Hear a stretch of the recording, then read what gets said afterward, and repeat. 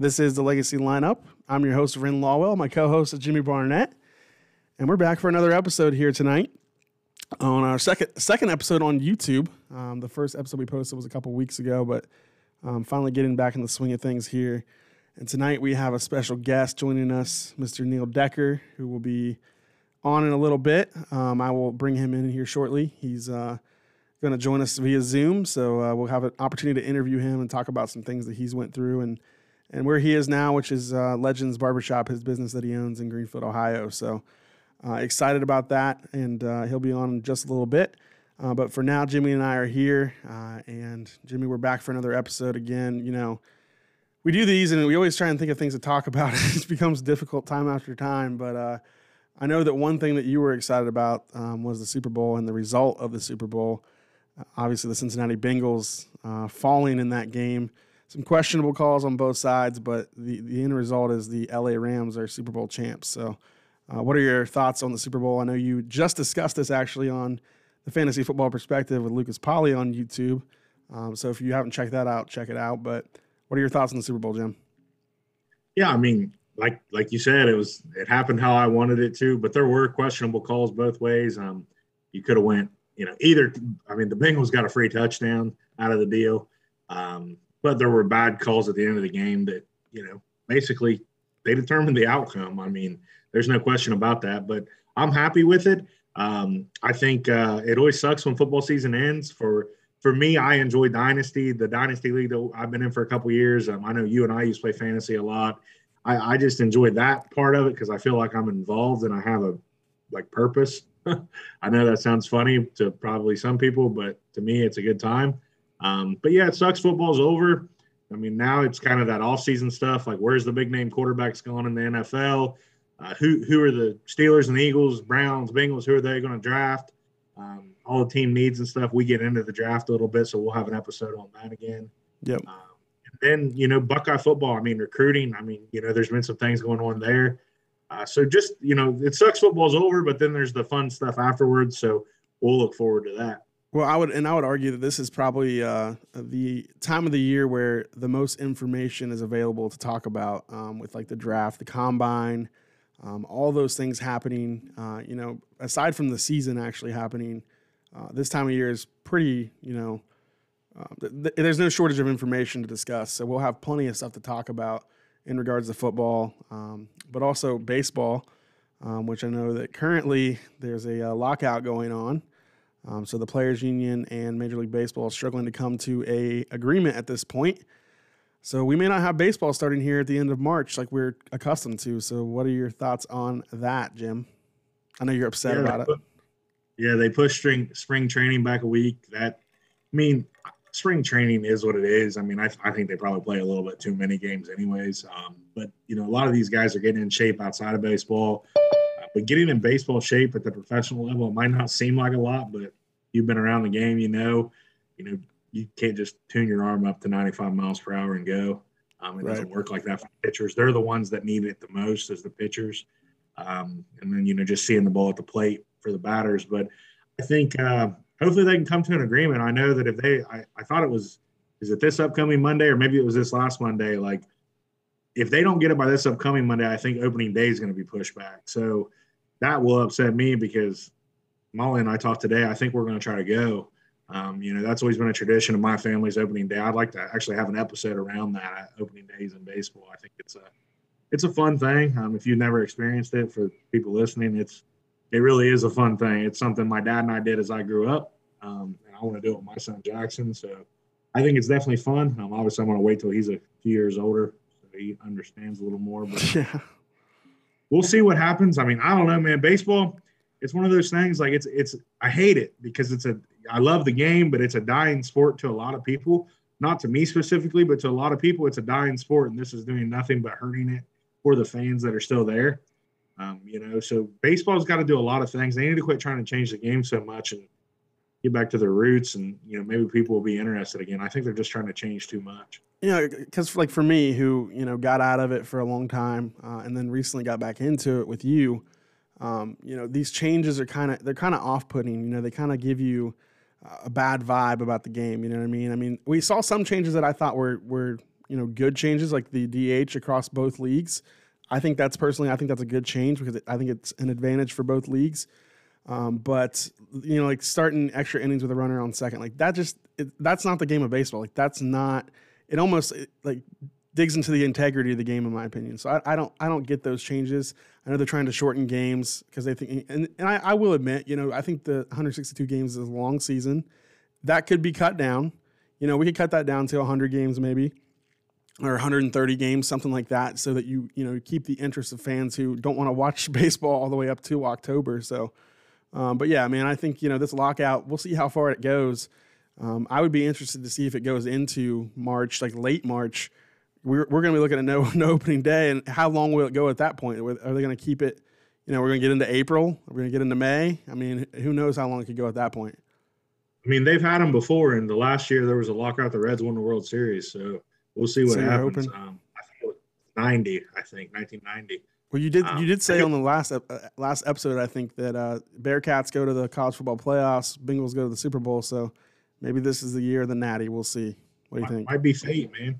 It might be fate. I don't know. I don't quote me on that, but I think 90 was the last. Maybe it's 95. I think it was 95. But yeah, I agree with you, man. Changing the game, like the runner on second thing was stupid. I don't know that they're doing that again this year. I think it was 90. I think it was 90 because, well, maybe I'm wrong, but I just remember because I was born in 1990. The Reds won the World Series. Bowen was born in 2018. The Eagles won the Super Bowl. And Hayes was born in 2021, and Shawnee State Bears won the national championship in basketball. Yeah, that's crazy. That all my kids, myself and my kids, every year we've been born, there's been a championship for one of my teams. So, yeah, I mean, we'll see what happens with that. But like I said, we're going to have a guest on tonight, Neil Decker.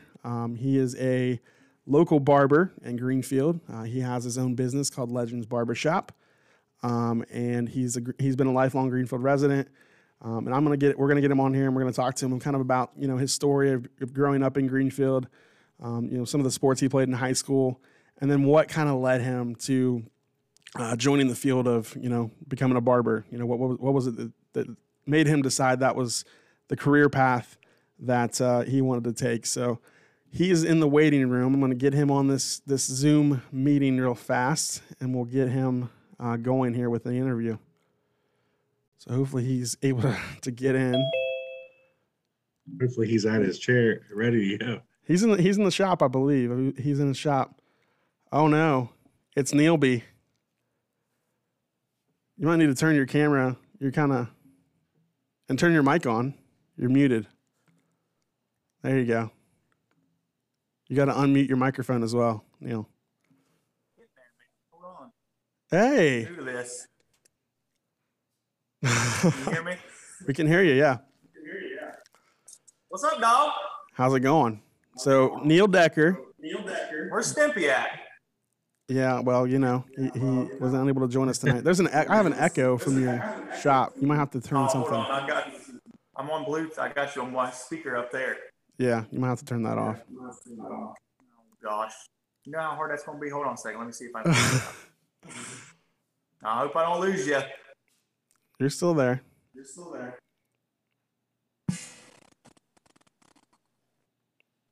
There, is that better? Yep, 100% better. There we go, that's better. So Neil Decker, barber extraordinaire, joining us tonight. We just kind of wanted to go into the story of Neil, the story of where you grew up, how you decided to go on the path that you chose in barber school, and just give you an opportunity to talk about yourself, a local Greenfield resident. Oh, he's cutting out. Yeah, turn your mic back on. You got it? My Bluetooth back on? No, you're good. Can you hear me? Barely. Talk louder, Ren. I'm talking as loud as I can. You good? You keep turning your camera off. Have you never been on a Zoom meeting before, Neil? Turn your mic back on. You're muted again. There's a first for everything. There we go. There's Jimmy. Are you good now? Yeah, we're good. Let's do this thing. My goodness. So like I was saying, Neil, before I was interrupted 17 times, we just wanted to give you an opportunity to talk a little bit about yourself, kind of how you grew up, What made you decide to go down the career path that you chose with barber school, opening your business, all that stuff. And we'll cover all that. But I kind of just wanted to start with you growing up in Greenfield. So, like, what was that like for you as a kid growing up in Greenfield? Oh, man. Whew. So obviously in the early years, man, you had your buddies that you grew up with, went to school with every day, played little league ball with. And those were your guys every day, man. Like every summer you met up with them on your bikes, went and played ball, went and played pickup football, all that stuff. And that's something that I don't think really happens much anymore. I think that's something that's really lost its appeal as the years went by. But man, I wish kids today could go back to that era and live like we did back then, because it truly was amazing. Yeah. And I mean, I guess it was kind of a long time ago, but don't feel like it was that long ago. It wasn't. It was only like, what, 12, 15 years ago? I mean, it wasn't that long ago. I mean, I'm talking little kids. Okay, like so 20 years ago? So, like 20 years ago. Yeah. But yeah, man, like that's kind of what shaped and molded me. Like I was always a very outgoing person. So, you know, if there was one buddy that I couldn't hang out with that was doing something, you'd go to the other end of town and hook up with another buddy and find something else to do. So I think that's what kind of started me out into like being kind of an outgoing person. Then as, you know, progressed into the junior high days and stuff like that, my house growing up, my house was kind of like the party spot, really. I had an older brother, older sister, and I mean, I had some cool-ass parents that let me do kind of whatever I wanted to do. So, I mean, I knew everybody from kind of the roughnecks to the preppy kids, the jocks, all this and that. And, I mean, they were always at my house. So it was awesome. I had guys that were older that were teaching me things I probably shouldn't have been getting taught. I had people that were like your cousin, Haynes. I had him teaching me. Like, he was a good role model. I had some guys that I probably shouldn't listen to, but they had, you know, I had a lot of fun with them. And, yeah, they kind of shaped and molded me into the person that I am today, really. Like, all those experiences, that was Greenfield for me, man. Like, it's small town living. It's got its politics like everywhere else, but I want to change it for the world, man. I mean, I love this place.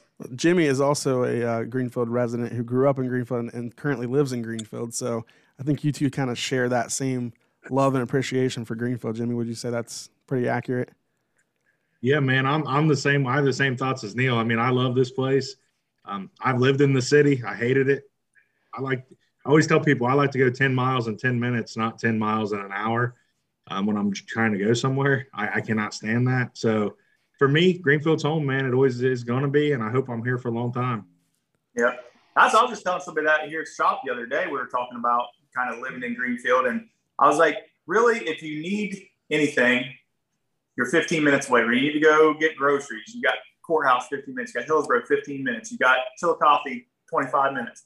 So if you want to go out and do something, get a fancy dinner, you got Dayton, hour away. Columbus, hour away. Cincinnati, hour away. We're a centrally located area that is, I mean, it's great. You got the small town vibe. You got all the small town feel. But if you want to go somewhere, you don't have to travel super far to get there. We got everything nearby. It's great. I love it. Yeah. Come to Greenfield. So we talked about your kind of childhood experience growing up.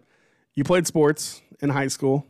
Played 3 sports, I believe. I participated. Well, I mean, come on. You played 3 sports. You played basketball, football, and baseball, right? Track my senior year. I gave up. So my junior year, didn't play anything springtime. Just took that springtime off. Why was that, Neil?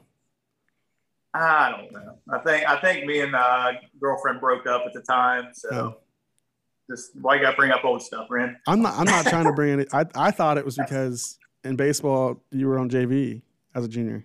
Oh, well. hey, I was behind some talented players. I was behind some talented players.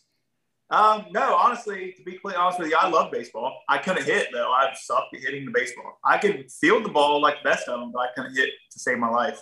Yeah, I think my batting average in like Little League one season was like 0. I was terrible. But no, after sophomore year, my junior year, I came out of basketball and just didn't want to do anything. And then senior year, I was like, I'm going to give this track thing a try. And I wish I would have ran track all 4 years because it was amazing. I love track. But anyways, on. But you were always pretty athletic, and you did excel. You did excel at football, I believe. I mean, I thought, you were a senior when I was a sophomore, but one of the better players in the area at the time. And I actually have some proof here. I'll see if you can. I'm going to throw this up here. We'll see how this goes. But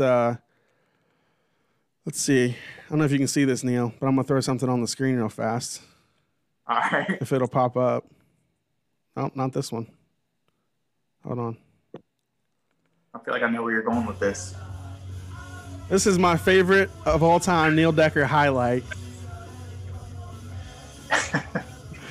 That's against Washington Courthouse senior year, right? Yeah. I don't see it, but I know which one you're talking about, probably. Yeah. I think I sent it to you the other day. Yeah. Yeah.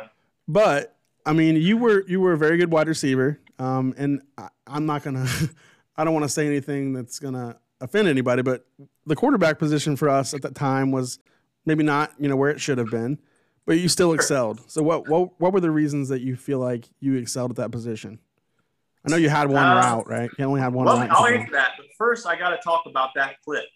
Yeah. If you look at that clip again, if you look on the sideline, like in the stands, right along the fence line, there was about 10 of my classmates that were all decked out, painted head to toe because that was a homecoming game. And you can see them in the video jumping up and down when I caught that ball.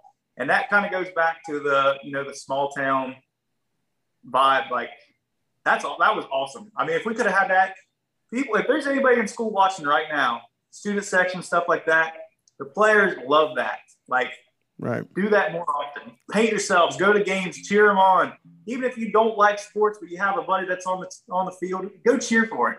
I mean, that changes the whole atmosphere of everything when it comes to sports, is the fans. And that one moment right there. I think about that every time I see that clip.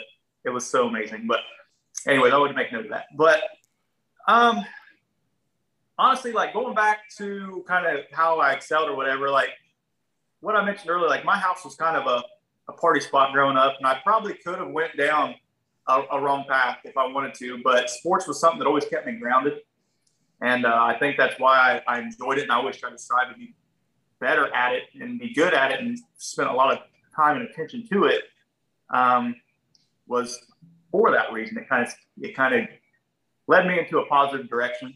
As far as being good at football, I mean, I think just years of growing up, playing backyard football, stuff like that, and just playing at recess, playing with buddies, it just blossomed into where it did with the career that I had. It was kind of funny that you mentioned, the quarterback position and stuff like that. Like, I remember after senior year, during the award ceremony, Coach Clausen actually said something about me making making circus catches or something like that. And that's pretty much what majority of the time had to be, was some just pulling stuff out of the air and hoping I can hold on to it. Yeah. But no, I don't know if it was really, I don't know what it could have been, what pinpointed it. I guess just happened, I guess. I don't know, man. I wish I could go back and do it again, honestly. I mean, I didn't take it serious, and I tried to go play after high school, and I did, and it was fun. I had a great time. And I feel like I could have been successful at the small college next level. Granted, I didn't have the right mindset going into it with being away from parents for the first time and partying and stuff like that. But when I got to college, you could really see the transition from going from high school sports to college sports. I mean, when we were in high school, we had sports. It was like our play calls were pro right, 81 quick fade. Simple. It's like, okay. Yeah. Simple. Defense, you're like, all right, we'll cover three. Like, I played cover three. That was it. Quarterback snapped the ball, I backpedaled. Made sure nobody got behind me. When you get to the college level, you're doing rolls, you're doing blitzes, you're doing cloud coverage, all this stuff, and you're just like, what in the world? So, like, if somebody's trying to get to the next level, to play sports to the next level after high school, one, I would say weight room. Hit the freaking weight room hard. That's one thing I never done, and I wish I could go back and do. And then study tape, study play calls, study stuff like that, because you don't want to get there. I spent the first season was still going on. I was still trying to figure out plays and formations. So try to learn that the best you can. Coming from a small school, small town, there's probably not a lot of crazy plays that we ran, a lot of crazy formations, audible stuff like that. But if you get to the next level, you're going to be doing that stuff, and you need to know it. So is it true? Is it true, Neil, that you only had one route that you could run, the Lancer? Hey, I was pretty good on the hitch. I could run a hitch with the best of them. The Lancer was the bread and butter, though. Yeah, that's a sling or the screen to slip out, go over top. It was like a little. It was like 2 hard steps forward, 2 across, and then you just kind of faded off of it. It worked every time. Yeah, I mean, it did. I'll give you credit for that. 60% of the time, it worked every time. Yeah, that's right.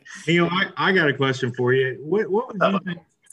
I've coached high school baseball. I've been away for a couple of years, but what would you say the biggest difference is in athletes today, like this generation of athletes, and athletes when you were playing at the high school level, or even when you played in college? Like, what's the biggest difference? Because I can tell you, I noticed a huge difference when I coach, and I'm just curious. Yeah, it's actually funny you mentioned that, because on Facebook today, I seen somebody started and be something that you guys probably talk about, but somebody started a debate, best high school basketball player they'd seen play, and it was Dante and Dustin Piper, and then somebody commented about Jaron Cumberland being on there. All amazing, talented basketball players. And you're going to go back and forth between like the era of like, well, it was harder back then, and then people go, it's harder now. I think what the difference is from when I played, or when, 20 years down the road, or 20 years ago to now, is the amount of participation that we got back in the day. Like, you may have been somebody, I don't know, for instance, like in flag football, or Pee Wee tackle football, I felt like I was good. But there was also a kid that may not have been that good, that still at least got the opportunity to play. And they could have blossomed, and by the time they got older, they developed, they hit puberty, all this and that, they were better ball players. And that's why I think we had a lot more talented ball players back in the day than what there is now, because now there's all these traveling teams, there's select teams. A lot of these kids aren't getting the opportunities to even participate in these activities, participate in sports. So whenever we get up to high school sports, there might be 5 kids in one class that's playing one sport, playing baseball. When back in the day, you might have 12 seniors in high school. That's your varsity baseball team back in the day, because that's what they've done from 5th grade, or from 5 years old to high school. Now you have kids that, they pick 10 kids to play travel baseball, and those kids get burned out by the time they're in high school, and there's 4 that's left. And none of those kids that maybe possibly back in the day that didn't get the opportunity, they could have been exceptional athletes at this point, but they just never did get the chance back in the day. So that's my personal thought, is they just don't have the same opportunities that we had back then. Yeah, I ran the Mitchell's Park Sports League for 1 year, and I was just amazed, man. Like, when I was a kid, like, the teams were full. There were 12, 13 kids on a team. You had 6, 7 teams.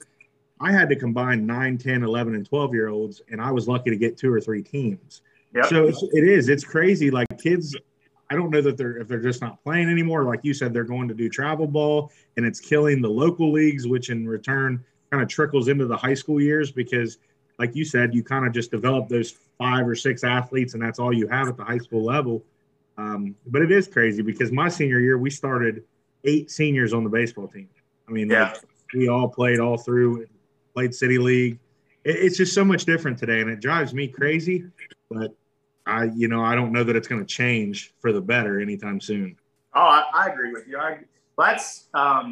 They're trying to revamp that program now, kind of like what you've done, Jimmy. They're trying. The guy that's organizing that and orchestrating all that right now, he's trying to get that going. He's trying to revamp it and all this and that. I just talked to him the other day, and he said there's like 70 kids signed up right now for summer baseball.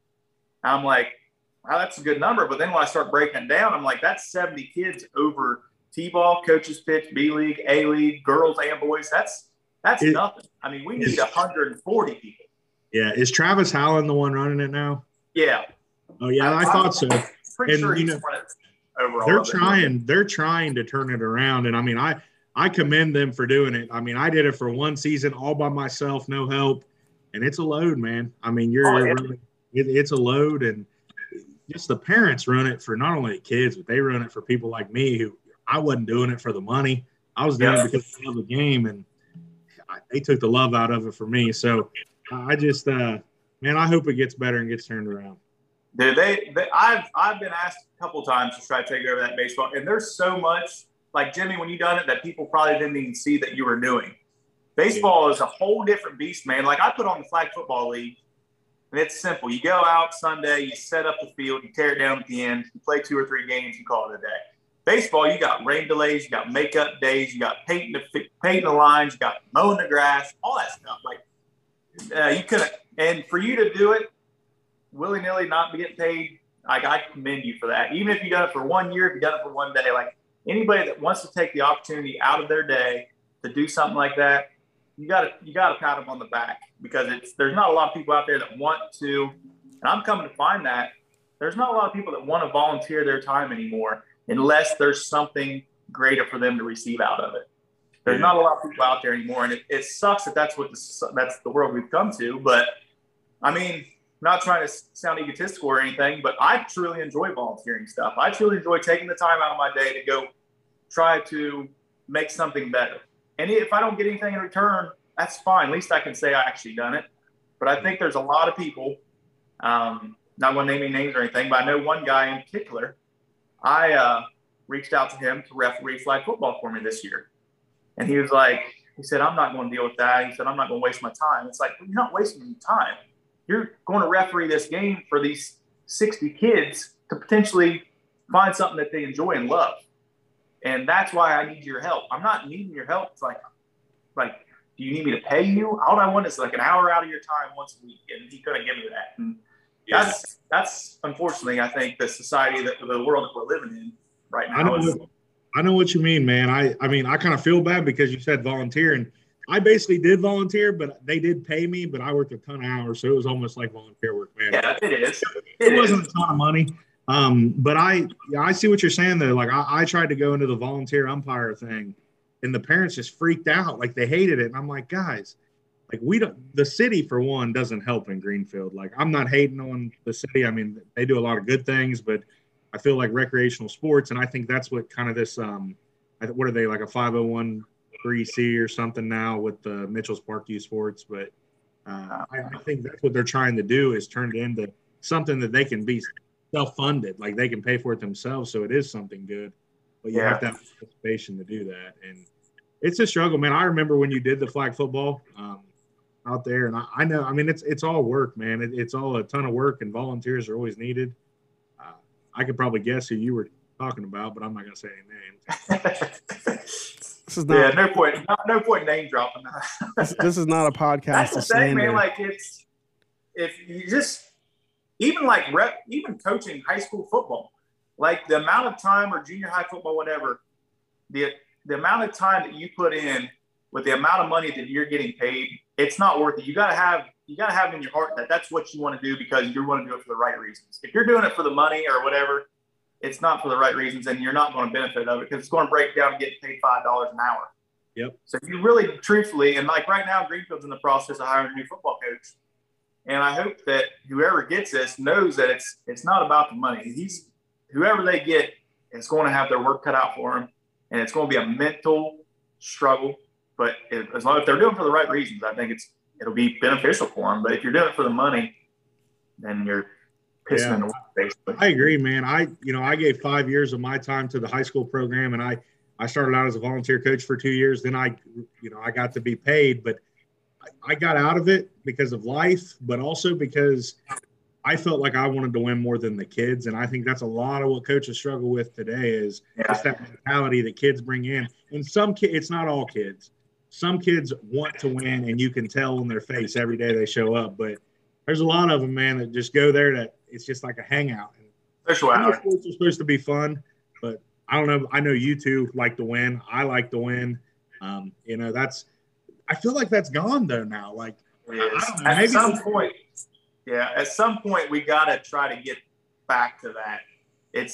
I mean, I love winning. I also understand the point of getting more people to participate, but there's got to be some middle ground where that switch has got to flip. Because, I mean, granted, if you're not winning, there's a lot of kids out there that are competitive, like you just talking about. You can see it in their eyes that hate being part of a losing program. And that has triggered. I mean, we've seen it in Greenfield. We've seen people not want to participate in certain sport activities because win.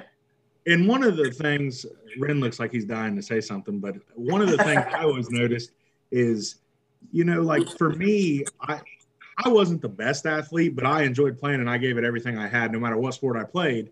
And like my parents never were the kind of parents that were going to come in a dugout or on the court or out on the golf course and say, why is my son not playing, or why is he doing this, or why is he on the bench? Like my dad, like I remember one time, like, you know, I had a good game, like in baseball, went 3 for 4, you know, as like my sophomore year or junior year on the varsity team. After the game, I told my dad, I said, you know, I was like complimenting myself. I was like, I had a pretty good game, didn't I, Dad? He said, well, you struck out looking. Like that was the kind of guy my dad is. Like he looked at the bad part of my game because he wanted me to keep getting better and never have a big head. But like today, the parents are so involved, man. Like I just had a son. He's 4 months old. And one thing I'm going to try to do is let him learn from his own mistakes out there, like encourage him. But these kids today, and it's not all of them and it's not all the parents, but a lot of them. It's a lot of them. There's a lot of them. Yeah, it's rough. Well, we'll let Ren talk to you what you got to say, but I agree with you, Jimmy. It's a lot. The parents are not easy to work with. Before we got off on this tangent about volunteering and youth sports and whatever else you guys were talking about, I don't even remember what you said. Neil, your video went out. Huh? So what are you trying to do? Is the lighting bad or what, Neil? What is it? Is the lighting bad or what? No, why? Do I look weird? No, you just turned off your video for a second, so I wasn't sure. No, I got 20% battery. Oh, no. So we got to hurry up. No, I got my plug in. I can plug it in. Okay. So we were on your high school sports career. The last thing I remember talking about before we went off on this thing. The first thing I remember about you in football, so you were a senior when I was a sophomore, right? I remember you gave me a pair of receiver gloves my sophomore year. Do you remember that? Yeah. They were cutters. Cutters, yep. Yeah. And I felt like, you know, you were kind of the senior and kind of looked up to you a little bit. Like that kind of propelled me a little bit my first game. I remember that. I had a catch in my first game. It felt good with the cutters on. So I gave you props for that. And you kind of turned me into this. And I'm going to play another video for you if I can pull it up. Oh Lord. I don't know if I can see the video, so you have to tell me. You probably can't. This is like this is 3-5 Nation right here, Neil. Yeah, if I can pull it up. Hold on a minute. Here we go. Same game, actually, Decker. You can't see it either? No, I just see a white screen. Is it the one where you're running head first and you just get your legs taken out and fight? No, it's not that. It's the courthouse game where I went like 35 yards. Oh, and then laid there? Yeah. I think I was hit illegally, but anyway, yeah, that's what I remember from you for high school sports. But after high school, you said you went to college for a little bit. That wasn't, what you ended up doing. No. What happened after that? What did you do after the college experience? Oh my gosh, dude. I was like a tumbleweed, man. I had no rhyme or reason, no direction. A friend of mine, him and I at the time when we was about 21, had discussed barber school. And I used to cut his hair in his garage. And we was like, let's do it. Well, in my heart, I'm like, I literally just flunked out of college. Like, I can't go right back into college again. Like, it's not going to work, especially at 21. And so we kept putting it off. Well, then he ended up joining the National Guard and went off and done his thing. So then I'm like, well, I'm not going to start it by myself. So, man, I had job after job. I bartended, security guard, worked at a gas station, worked at a dog food factory, worked at Airborne. Good Lord. What else did I do? I know. Corner pharmacy, right? Well, I worked at Rite Aid. What got me in the pharmacy business was Lindsay Polly knew I needed a job, and she told me about this bald-headed guy at Rite Aid. She said, go talk to the bald-headed guy in the pharmacy, which is Rod, who is now a great friend of mine. So I went back there. He hired me. Worked there for about 3 years. The only reason I left is because I wanted to coach high school football. So I had to leave there to work third shift job at Greenfield Research so I could coach high school football. And coached that whole season with Coach Clausen. We went 7-3 that year. It was a great year. And then was that Matrosha's team, Neil? No, that wasn't Matrosha's team. That was Thomas Schrader. No, yeah, Thomas Schrader and Nate Cornett, Trev, all those guys. That's the year they barely missed the playoffs, right? Yep, they just barely missed it. Dylan East, he was on that team. That kid was a nutcase, but man, he could run the football. Oh my gosh, he could run the football like an animal. But no, the reason I left the last week of football, Eric Zent at Corner Pharmacy called me and asked me if I wanted to take over the medical equipment side of the pharmacy up there. And I was like, well, football's ending. Well, why not? So football ended. The next week I started at Corner. And I mean, honestly, Corner Pharmacy was a great job. It was a great job. And I probably would have made a career out of it. I was there for like 5 years and really tried to rebuild that whole medical equipment side of that place. I felt like I'd done a good job at it. We had a good system going there. I got to meet with people every day, and older folk, got to go to their house, and storytellers. I mean, I loved that job. I really did. But just with the way Medicare, Medicaid, and reimbursements and stuff were, I knew there was no growth there. I was like, I plateaued. Like, there's nowhere else I can go from here. And, man, I think even back then, I remember, like, talking about wanting to go to barber school. And it was still in, like, maybe I can work at the pharmacy. Maybe I go to barber school and work it out. By that point, I started having children. And obviously, time with them was more important. And so I kept putting off. Well, then, like I said, with Medicare, Medicaid not really paying us the pharmacy, I was like, well, I got to find something else. So I went to a gym in Courthouse, started working at the gym in Courthouse. And that kind of spiraled everything, man. I was there for 3 years, got to meet a lot of people in Courthouse I didn't know.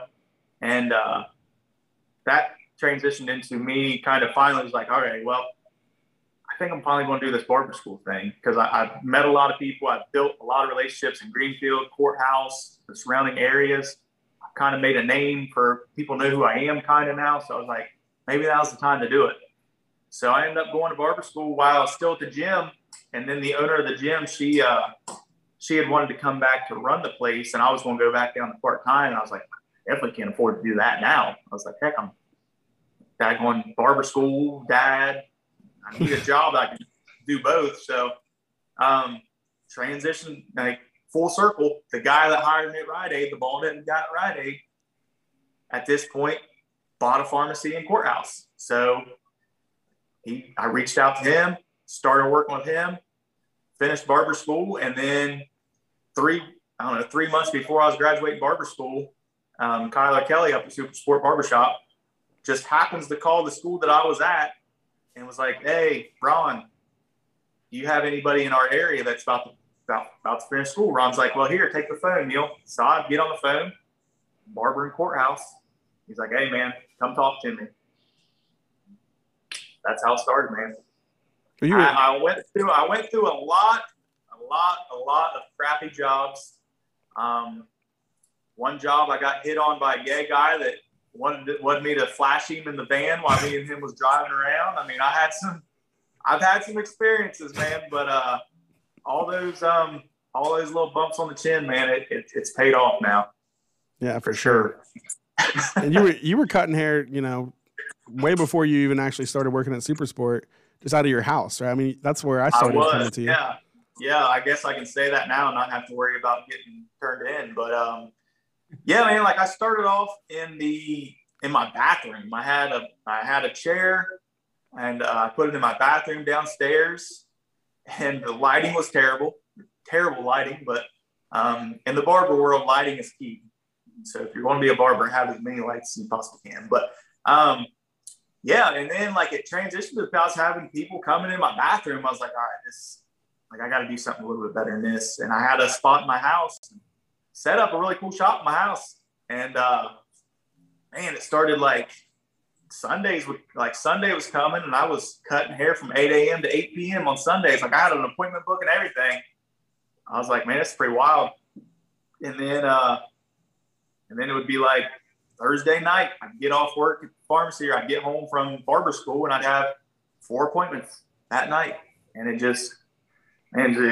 was wild. It was one of those things. It's kind of weird. Like, it's kind of weird when you're nervous about something and you have this goal in your head, but it almost seems unreachable. And you're a nervous wreck about it.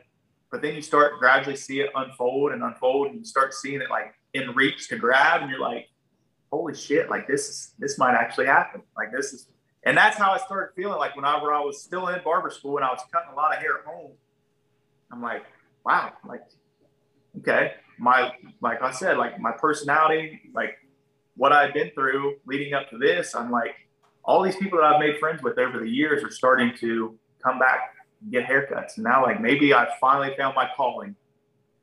And so then when I went up to finally took that job at the Super Sport Barbershop, man, I had all the people that I met in Courthouse.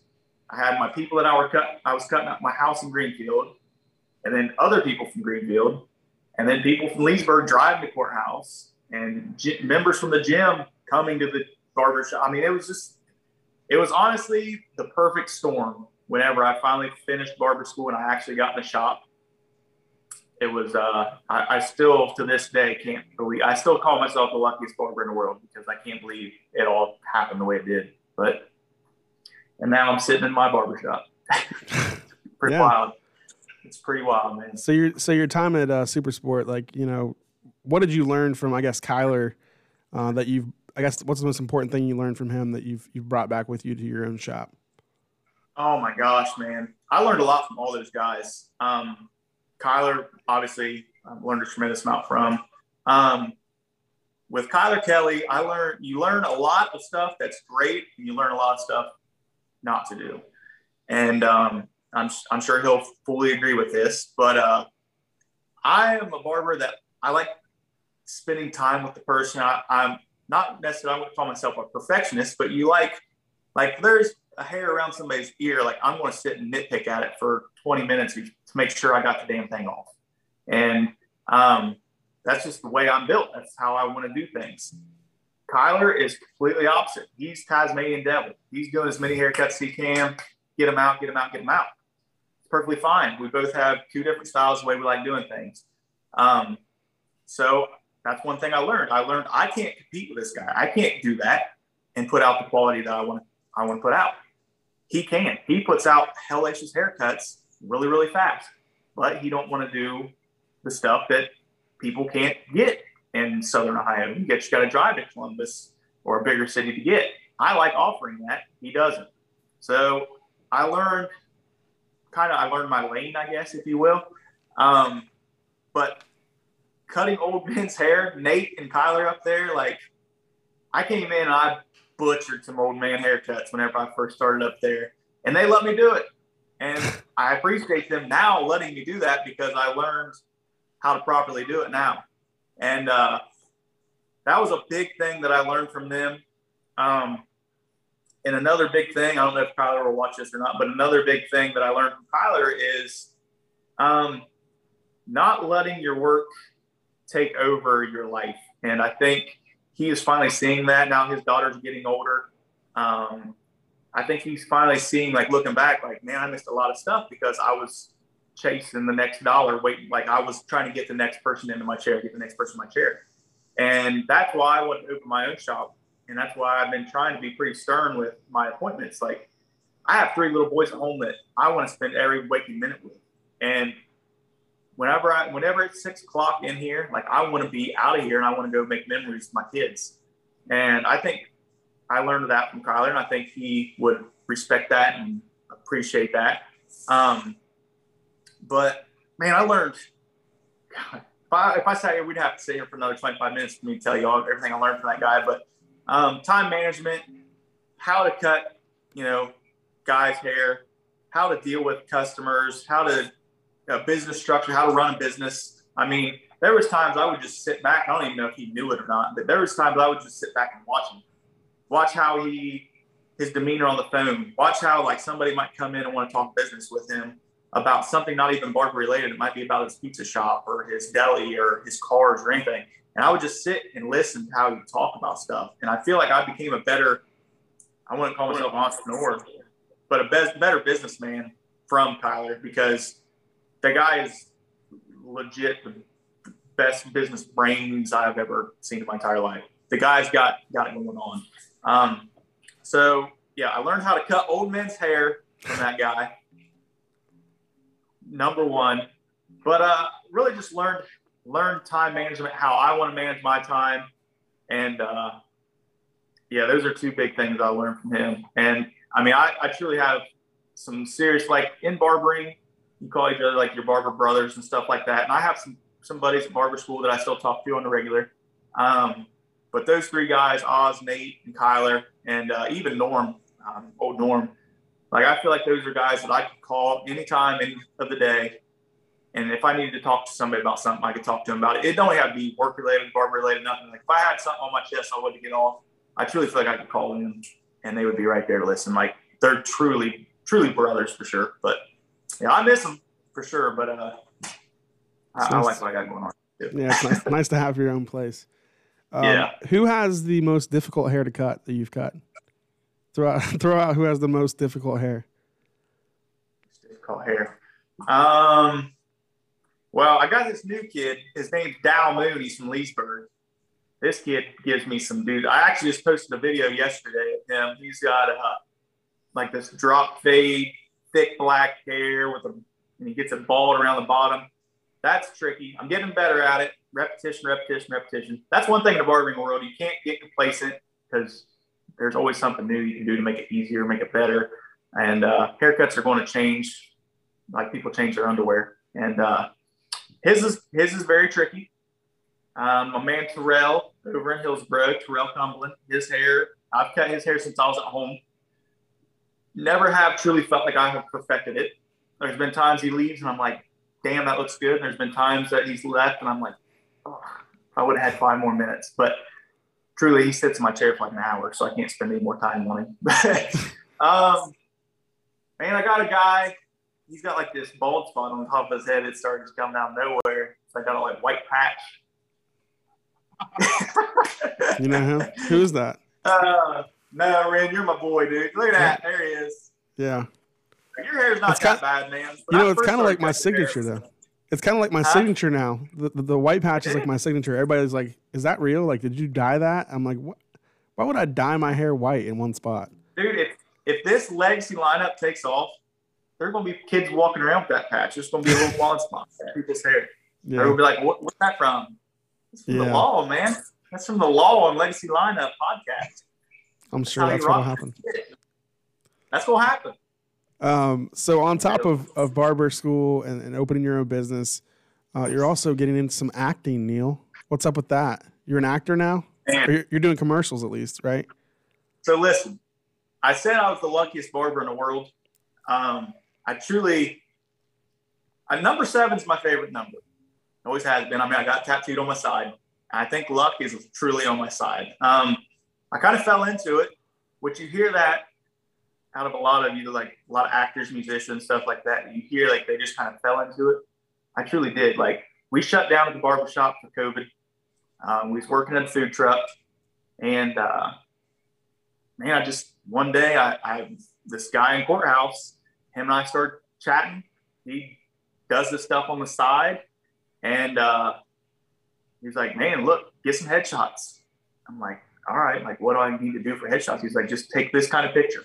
Take this kind of picture." So I had my buddy Aaron Sharp, who was going places. I'm telling you, Aaron Sharp is going places with his photography. So look him up on Instagram. But I got a hold of Sharpie. I was like, "Dude, I need some pictures done." He's like, "All right, let's do it." So I got these pictures done, and this Ray Anderson, he was like, "Hey, send them to this agency." I was like, "All right." So I sent them to this agency, and he was like, "If they get you on," he said, "I've had numerous people that's tried to get on with them, they don't take them on." He was like, "If they get you on, we're going to talk." I'm like, "All right." So I had to do a I had to do a monologue with this talent agency on a Zoom because it was during COVID and everything was shut down. So I had to do a monologue. And I done the scene from The Notebook. Could you do the scene for us? Can you do the scene for us, please? Dude, how did it go? I'm going to laugh. I'm sorry. No, dude. If you could get me started, I could do it. I don't know The It was Notebook. the one where like they're fighting about like, what do you want? What do you want? Like that one. And like it says, like you're being a pain in my ass, and I'm being a stubborn son of a bitch, or something like that. It's that scene. I'll rehearse it. If you ever have me back on the show, I'll rehearse it and I'll do it for you. But anyways, I must have done a good enough job because they took me on as they represented me. So Ray, he's like, all right, look, Heyman signed you. I'm going to forward you to this guy. He's from LA. He lives in Pittsburgh now. I'm going to forward you to him and see what can happen. This guy gets me a lot of work. I'm like, all right, let's do it. This guy gets hold of me. His name's, What the hell's Steven? Steven Black. His name's Steven Black. And I, being from a small town, I've never spoke to a guy like this. I've never met a personality like this. It's extreme. I mean, this guy is next level extreme. And as soon as I get on the phone with him and start talking to him, he's like, where the fuck are you from? West Virginia? And I'm like, no, from Ohio. And, man, he straight up told me, he's like, look, if you're going to do anything, you're going to have to change the way you talk. And I was like, dude, I've been talking like this for 33 years. Like, how am I supposed to change the way I talk? And he's like, you're going to have to work on it. We'll get you acting classes, all this and that. I'm like, all right, whatever. Well, this was like late 2020. Yeah, hold on. This is like late 2020. And after that, I didn't do anything, didn't land anything. And then February 2021, he calls me up. He's like, look, I got a shoot for you. It's in Pittsburgh, downtown Pittsburgh. You're going to do this shoot. Yada, yada, yada. So I show up, never done anything like this in my entire life, had no clue what I was doing. And he straight up told me, he's like, just fake it. Act like you know what you're doing. Act like I've already told him you've done 100 of these things. So I get there and I'm like, wow, like this is next level. There's makeup artists, there's wardrobe people, cameras all over the place, boom mics, all this stuff. I'm like, what am I getting into? And luckily, all I had to do was basically sit on a couch like I was basically quarantined at home working. So I just sit in front of this laptop and they're just taking pictures of me. Well, then we had to go out in downtown Pittsburgh and walk all over the place. And they're just like, look off into this place. We're going to take a picture of you. And I just made it. I was like, all right. So I just faked it till I made it. And then that led to another thing and another thing and another thing. And I just kept landing jobs. And finally I landed a commercial for, it was actually Enterprise Rental Car. It was like a little spinoff called commuteinfo.org. And I was the lead guy in this. And I was a nervous wreck because it was an actual commercial. It wasn't a shoot. There was actual like movements and gestures and stuff I had to do. And I remember doing the whole thing, literally walked around in my boxers the whole day because I had to be in my boxers for this shoot. So I'm around, 25 people that I don't know walking around in my boxers all day long. And I remember at the end of the day, I'm cleaning up, getting ready to leave, come back to Greenfield. And it was just myself and the makeup artist in this room as I was picking up. And I was like, hey, I'm going to be honest with you. I got to ask you a question. I was like, was I any good at this? Like, I was like, this is the first time I've ever done a commercial. She was like, shut up. I was like, no, like dead serious. I was nervous wreck leading into this. She was like, I never would have been able to tell. She's like, you done great. I'm like, all right, maybe I'm onto something. So I'm leaving out of that room to walk downstairs. I was in this residential house. I'm walking down the steps and I hear somebody say, where's he at? And somebody said, oh, he's gathering his stuff upstairs. So I'm like, well, they're clearly talking about me. So I come downstairs and these people from Enterprise Rental Car are they're like, all right, hey, Neil, like, thank you so much. You've done great, all this and that. And the main guy, like the marketing guy comes up, he's like, you're our guy, man. You're going to take this to the next level and all this stuff. I'm like, holy shit. Like, am I going to be like Flo from Progressive? Like, I'm going to be the Enterprise Rental Car guy. And Neil from Enterprise. Yeah, exactly, right? Dude, That's my hashtag for this. Yeah. But it was wild how it all played out, man. And since then, like I've met a lot of awesome people. Same thing kind of in the barber industry. I got some people in this industry now that I truly feel like are great friends. I could reach out to them anytime I wanted to for questions, answers, concerns. And I've talked to several of them and they're like, man, your first year, like you've done this many things your first year. They're like, that's unheard of. Like I've done one or two things my first year that I got into this thing. And you've done, I lost track, like 12, 15 different jobs in 1 year. And granted, this year, I mean, it's February already. I haven't actually landed anything yet, but it wasn't until about midway through February that my emails just started filling up with auditions. So I've been sending them out. So we'll see what happens. Hopefully, I didn't land anything. My first job wasn't until mid-February last year. So we'll see what happens. But this shop's been good. So. You had the chance to take your son on one of those auditions as well, right? I did, yeah.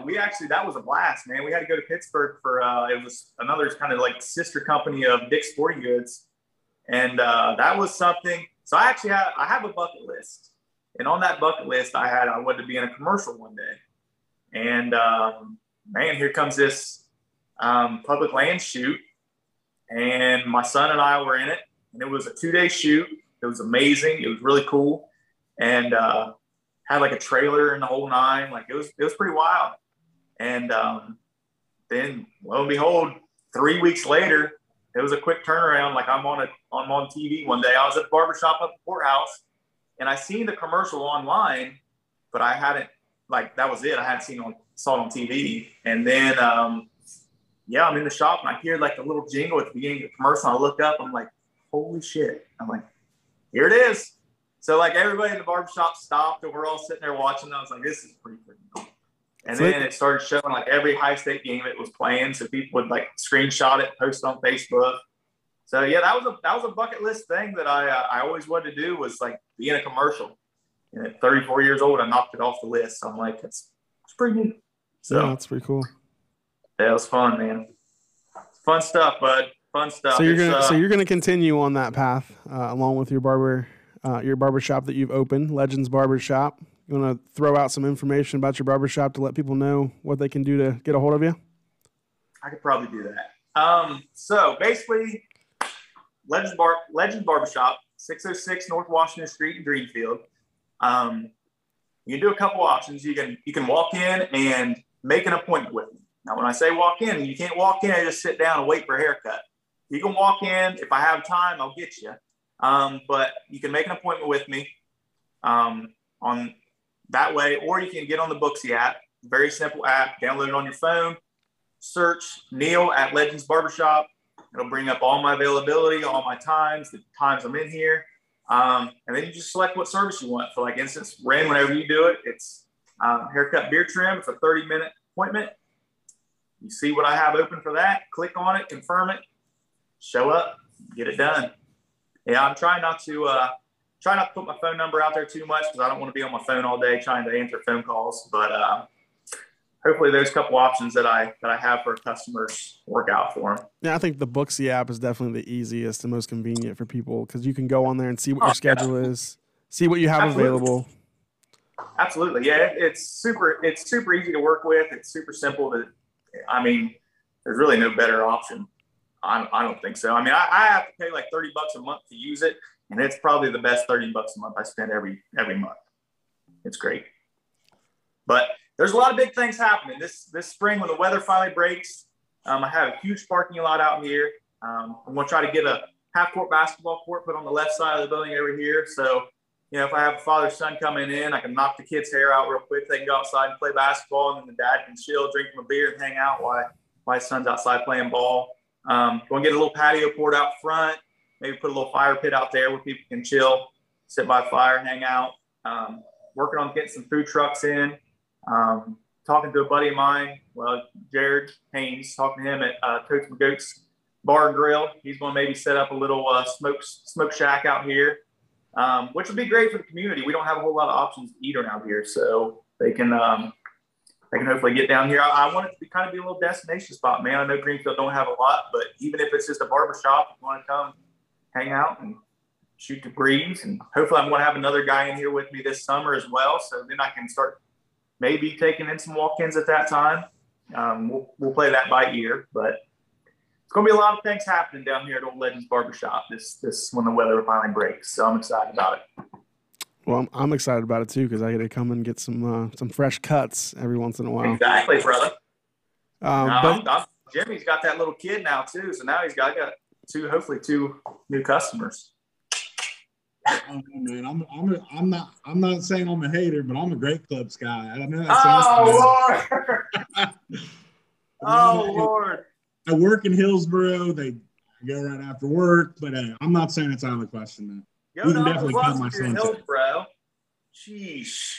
You pass Uncle Buck's, you pass Big Wheels Barbershop, and you pass Legends Barbershop. You go to Great Clips, Jimmy. you know they pay their workers $12 an hour to work at Great Clips, Jim.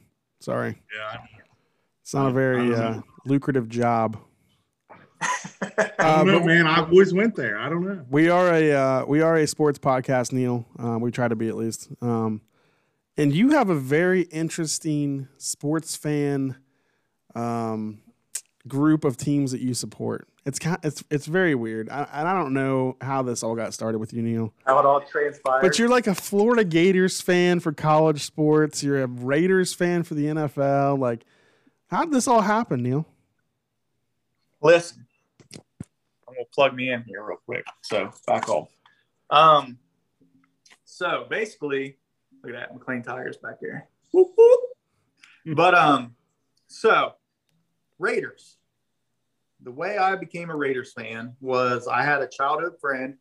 Now I tell you, this podcast is the circle of life, I'm telling you. But I had a friend growing up. He was a couple years older than me. I looked up to him, and he was a Raiders fan. So anytime him and my brother were hanging out, we played football, stuff like that in the backyard. Like, he always wanted to be the Raiders. So I'm like, you know what? Luke is a cool dude. I'm looking up to him. He likes the Raiders. I like the Raiders. And that's how it happened. And since then, I've been a Raiders fan forever. The Atlanta Braves. So that was kind of, I wouldn't say it was a bandwagon type thing, but back in the 90s, like, the Braves were good. And Chipper Jones, like, I love Chipper Jones. He was just that guy. Like, he was laid back. He wasn't real showy. Like, he wasn't primetime Deion Sanders or any of those kind of things like that. He just showed up, played ball, and he was good at it. And I love that about him. And then kind of on the other end of that was Kenny Lofton. I was always a big Kenny Lofton fan. And he was number 7. And that's my mom and Kenny Lofton are the reason why I love number 7, because that's what number he was. So anytime in Little League Baseball, I always try to get number 7 because Kenny Lofton. But that's pretty much why I like the Braves, and they were good back then. Greg Maddux, John Smoltz, Tom Glavine era, Fred McGriff, Chipper, David Justice. Man, that was a team back then, dude. They were studs. But they just won the World Series, right? They just won the World Series last year. No, they just won last year. Last year they won it, but that year I think it was like 95, I think, or something like that. But anyways, that's why I like the Braves, and I've just always cheered for them since. I mean, and then the Florida Gators. So the reason I like the Gators, I always say it was because I was born in Florida. That's not really relative. I lived there for a year. I mean, my parents moved me to Greenfield when I was 1. So I can't really justify that as why I'm a Gators fan. The reason I'm a Gators fan is when I was little, my dad took me out to Mitchell's Park to go fishing. And we went out there. I caught this huge bass. And that was back the Mitchell Sporting Goods days, right? When you go there, you catch a fish, you kill a deer or something, you go get your picture taken with them, right? So my dad took me over there. I got a picture holding this bass, and I had a Florida Gators t-shirt on. I had a blonde bowl cut. I was probably 5 years old, 6 years old, something like that. And I always remember my dad always saying that was his favorite picture of me. And I had that Gator shirt on, so I just became a Gators fan. And that's why I always liked Gators after that. And then, obviously, then they had Tebow, and he was awesome. And yeah, I was not a very liked person my freshman year of college in the dorm, because that was the year that Florida beat Ohio State in basketball and in football. Yeah. So I was definitely hated that year. But a lot of people thought it was like a bandwagon thing. Like, I'm not really ever been a bandwagon person on anything, really. I mean, I guess basketball, you could say I kind of was because I was a Shaq fan. So wherever Shaq went, that's who I liked. So whenever Shaq was with the Magic, I liked him. Whenever Shaq was with the Lakers, I liked him. Shaq went to the Celtics, I freaking liked him. When he went to the Suns and the Cavs, I was kind of like, well, I don't really like those guys. But since Shaq retired, man, like my son asks me all the time, like, Daddy, who's your favorite team? Yeah, I'm like, I don't know, Spurs. I don't know. I don't really have an NBA team anymore. But I don't either. Yeah, that's pretty much how it all transpired, man. Like, I'm a Raiders guy through and through. Always will be. Gators fan, I probably always will be. Baseball, I mean, you can't beat the Braves. It's Georgia. It's Atlanta. It's nice. So did the boys kind of follow you in your footsteps? Are they Raiders fans? Are they Braves fans? My oldest pretty much is like a lump on my ass, man. He's anywhere I go, he's there. I mean, he's a Raiders fan. He's got a little bit of his own makeup. I mean, he likes some of his own teams, but he comes back to whatever Dad likes. So he's a Raiders guy through and through. I'm not really sure about baseball. I'm going to be interested to see that. He hasn't really taken to baseball, so with him playing this year, I'll be interested to see if he really takes on to it. I hope he does. But basketball, he's kind of he's been a big Milwaukee guy the past couple of years because of Giannis.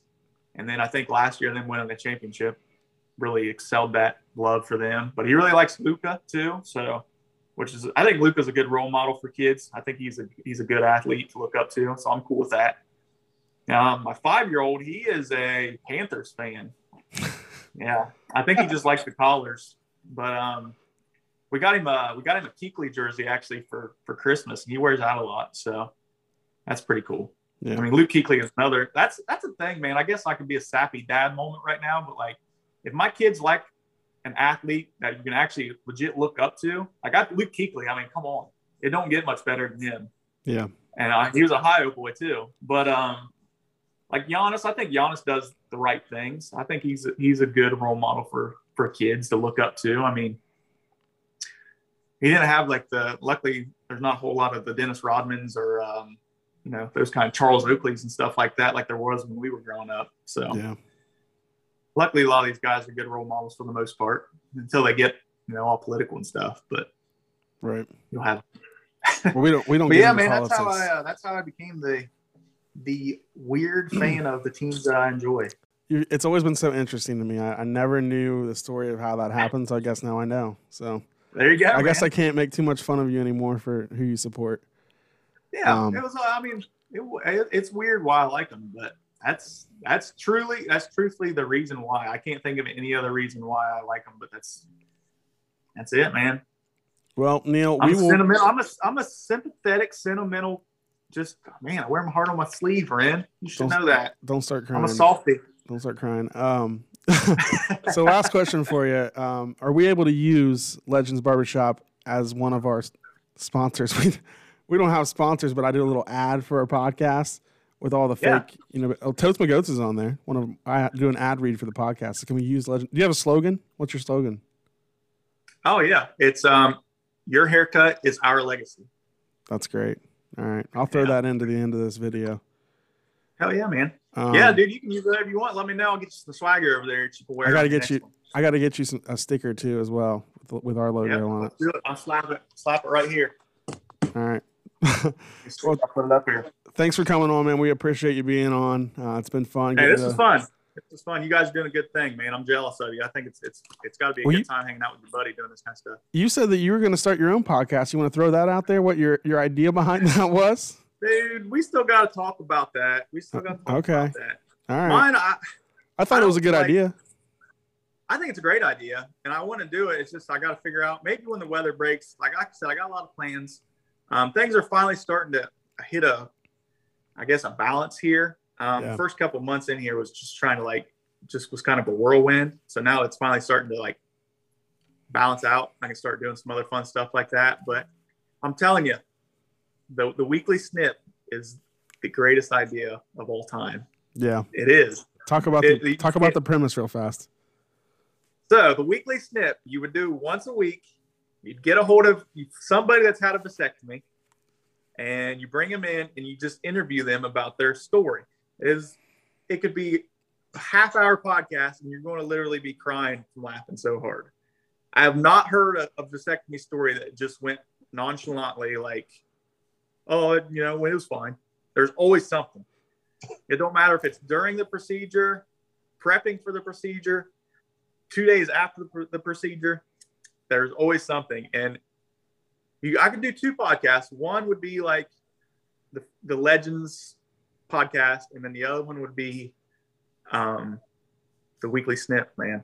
It'd be so good. I think about it all the time. When there's moments when you can't sleep at night and you're laying in bed tossing and turning, that's the kind of stupid stuff I think about.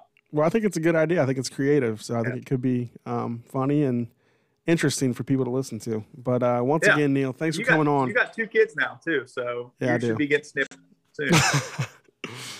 Not for a while, buddy. Not for a while. But thanks for coming on, Neil. We appreciate it. It was good to talk to you again. Yeah, man. I appreciate it. You guys. This was fun. I appreciate you, Jimmy. Thanks, Ren. Yeah, thanks, Neil. We'll see you guys. All right. So Neil is going to log off here, and we will wrap up our last couple minutes here on the Legacy lineup. It's been quite a long episode, Jimmy. I don't know if you've checked the time, but we're about an hour and 15 minutes in so far. So long for us. We usually don't go this long, but good to talk to Neil. He's got an interesting story, and he's one of those people I want to bring people on to talk to him, to tell their story, and he has an interesting one, so I thought it'd be cool to talk to him. So good to have him. But kind of the plans for us here in the future, in the next couple of weeks, we will have another guest coming on. I did confirm with him last night. So Brian Pitzer will be our next guest. That'll be joining us the week of March 6th, I think, through the 11th. So Brian will be on with us one night that week, and we'll post that on YouTube, of course, and also on Spotify and Apple Podcasts. So that's kind of what's coming up for us. Another kid from Greenfield, Brian, who's a year younger than me, a year older than you, so he's kind of in between us. He went on to Norwood High School, where he works and coaches football there. So he's got a lot of interesting stuff to share as well, and we're excited to have him next time. So anything you want to say, wrap it up, Jimmy? Wrap it up for us, buddy. No, man, I enjoyed the episode. I'm excited to bring Pitt on. He was a good friend of mine in high school. I haven't talked to him for a long time, so it'll be fun to catch up. And I think we got some good stuff in the works, man. I think, bringing not only these Greenfield people on, but we're going to try to get some people on in the future. And it's going to be fun. I think it's really going to get our podcast out there, and people are going to be interested in listening because of the stories. I mean, like Neil's stories, no one knows that stuff. And right now they're going to hear it and probably enjoy it. So thanks for coming on, Neil. We all appreciate it. Neil or Ren, you can wrap us up. For sure, man. So this has been the Legacy lineup with Ren Lawwell and Jimmy Barnett. We'll be back next time with Brian Pitzer. This episode is brought to you by Lakeside Real Estate and Auctioneers, LLC. Totes My Goats Bar and Grill. Our barbecue is the goat. And Legends Barbershop. Your haircut is our legacy.